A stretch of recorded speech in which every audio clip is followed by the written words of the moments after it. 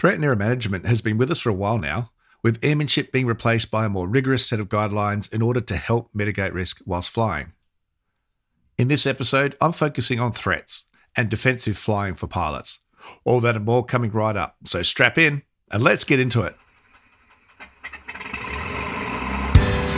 Standby star 9000, 1013, Kilo 25. Coordinating aileron and rudder, bank, balance, bank pressure rolling at 30 degrees. That's 30 degrees there.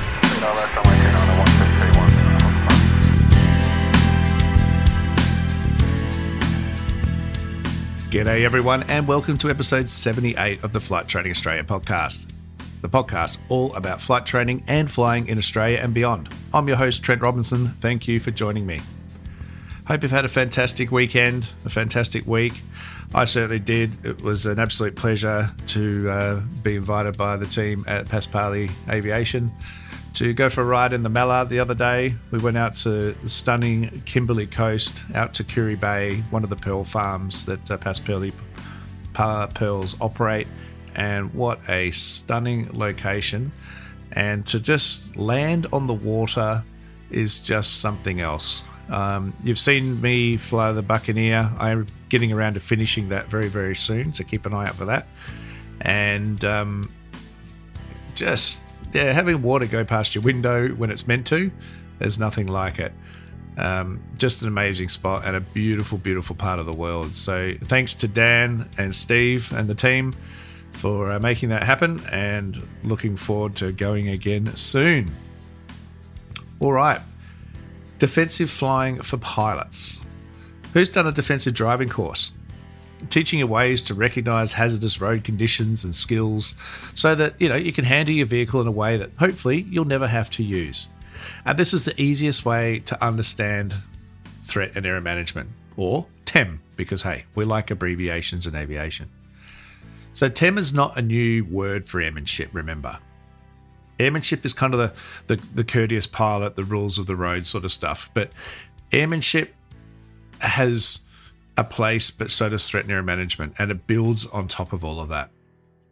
TEM doesn't teach you how to technically fly an aeroplane. Instead, it's promoting proactive philosophy and gives the pilot an element of hindsight, regardless of the experience level, to maximize safety margins, regardless of the complexity of the flying environment. A lot of big words, but it's there because TEM exists because threats, errors, and undesired aircraft states face us every day. They're everyday events which we must manage to maintain safety. So it's applicable to everyone, regardless of knowledge or experience. It's just that normally an experienced pilot will recognize these conditions and apply their defensive strategies automatically. Frank Borman, a NASA astronaut, said, "A superior pilot uses their superior judgment to avoid situations which require the use of their superior skill."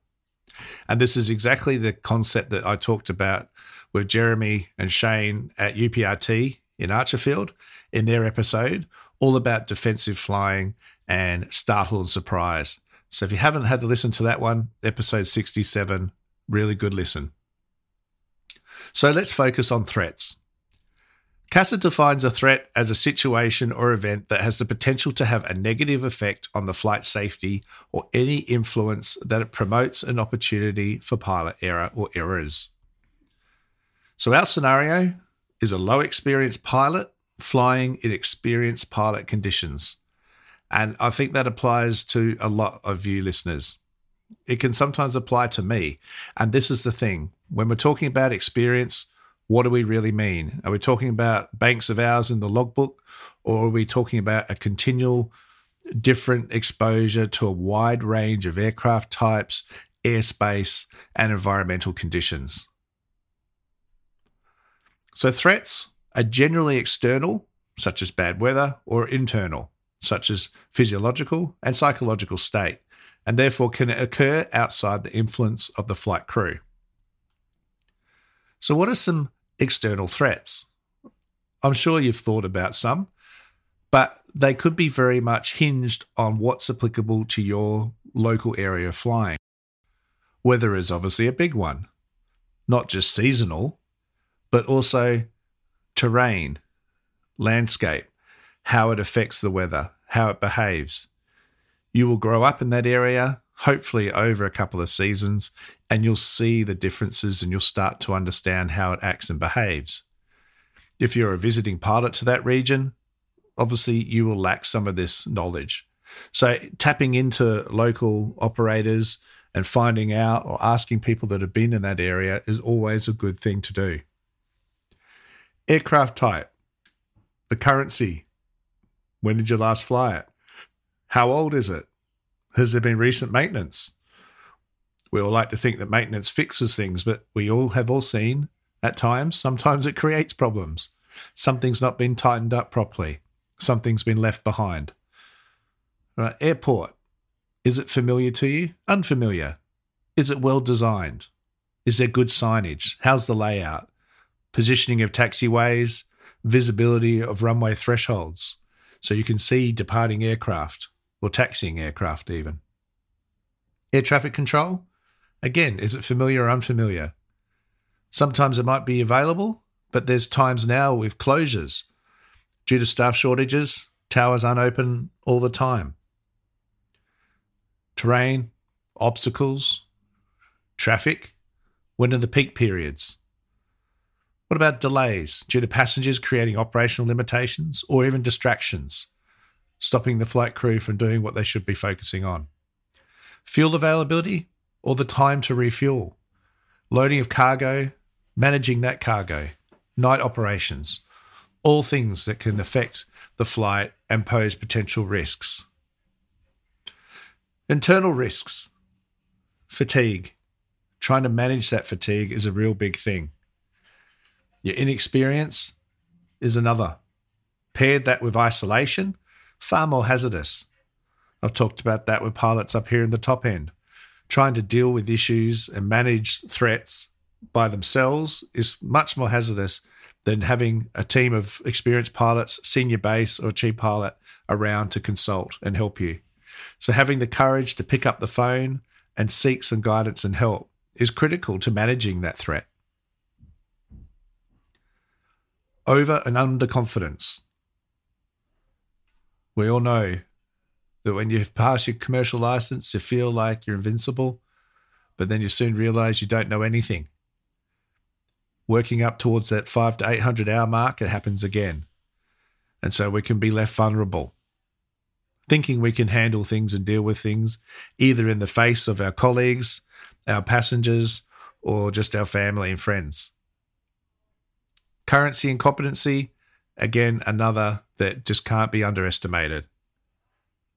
How have you managed that competency and currency?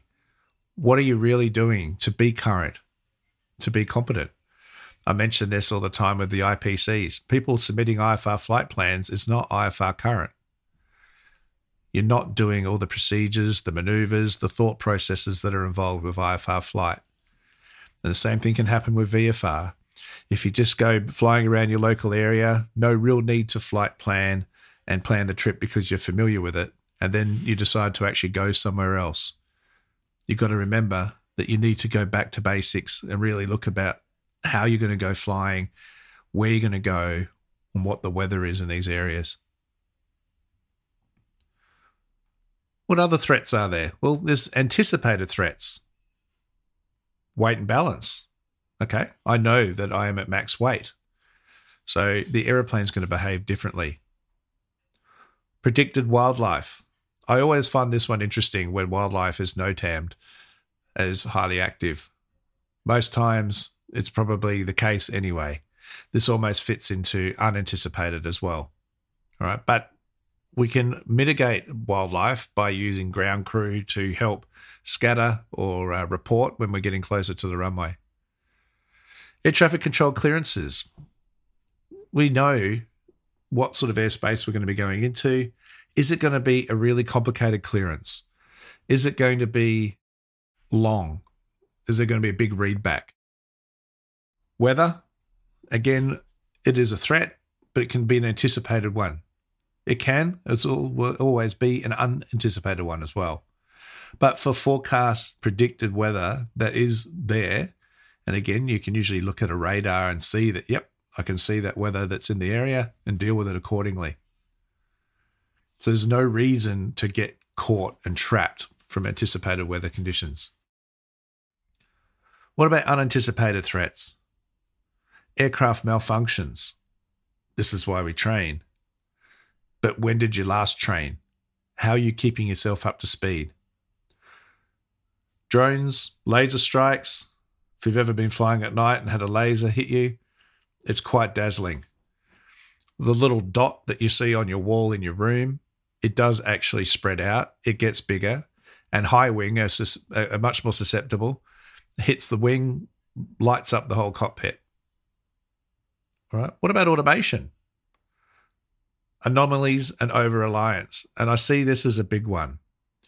Pilots jumping into an aeroplane with an autopilot. I get the excitement, guys. I really do. But how do you use it? If not engaged correctly, it can lead to disaster or a momentary upset aircraft that's out of control. Over-reliance. I've mentioned this several times. People relying on moving map displays, their little aeroplane on their EFB on their iPad. Without that, they don't know where they are. What happens if that screen goes blank? You pull out another one. What happens if that goes blank? All right, we could go on all day. The point is, even if it doesn't go blank, it is leading to a level of situational awareness breakdown. This is a threat. All right, what about passenger issues? A sick passenger, an unruly passenger. All these things can create a distraction to you operating an aircraft. And finally, latent threats. Latent threats are what we call hidden threats. This could come from the organizational structure. Now, whether you're a private pilot or a commercial pilot, how does the aircraft get managed? How is the aircraft given to you? What is expected of you as a pilot? If there's internal pressures, right now there's a lack of pilots. Everyone's operating at 50 to 70% capacity potentially. This places stress and a lot of time demands and fatigue demands on aircrew. That is a threat. You're starting to get over it. You're starting to skip steps, cut corners, trying to save time, get home early, get home on time. Psychological pressures for getting the job done, for making sure that you fly this aeroplane and the weather's, you'll be fine. These things can all lead to trouble. Incorrect documentation. That can be not just certification of the aircraft, but more leading to poorly done weight and balance, missing figures, taking off overweight as a result, not having enough runway, or calculating the wrong speeds. And of course, the overall currency and competency of the aircraft, the company documentation, the pilot, the maintenance. Heaps of threats to be mindful of, and ones that you need to really sit down and absorb and keep an eye on what is around you and in the operation that you're in. All right, so I hope that's helped you have a think about some things to consider there. There's a lot to think about. Moving on, in a future episode, we're going to go and look at errors and error management and obviously dealing with undesired aircraft states. And then later on after that, we're going to have a good look for instructors and also for check and training pilots in charter operations, teaching and assessing threat error management, which all falls under our non-technical skills. As always, there are some CASA documents there. There's the Safety Management System resource booklets, safety behaviours, human factors for pilots, and also, as I said, that AC or advisory circular on teaching and assessing non-technical skills. I'll put the links for all those in the relevant episodes as I release them. All right, so that's it for this week's episode. Thank you for listening again. I'm loving the feedback. I've had some fantastic reviews on Apple Podcasts. Thank you for those.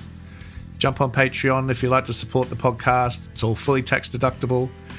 You can find me on Instagram, Facebook, and LinkedIn, All the links are in the episode description, including TikTok. And I look forward to your company next week. All right, until then, blue skies, and remember the golden rule. Aviate, navigate, communicate. Cheers, everyone.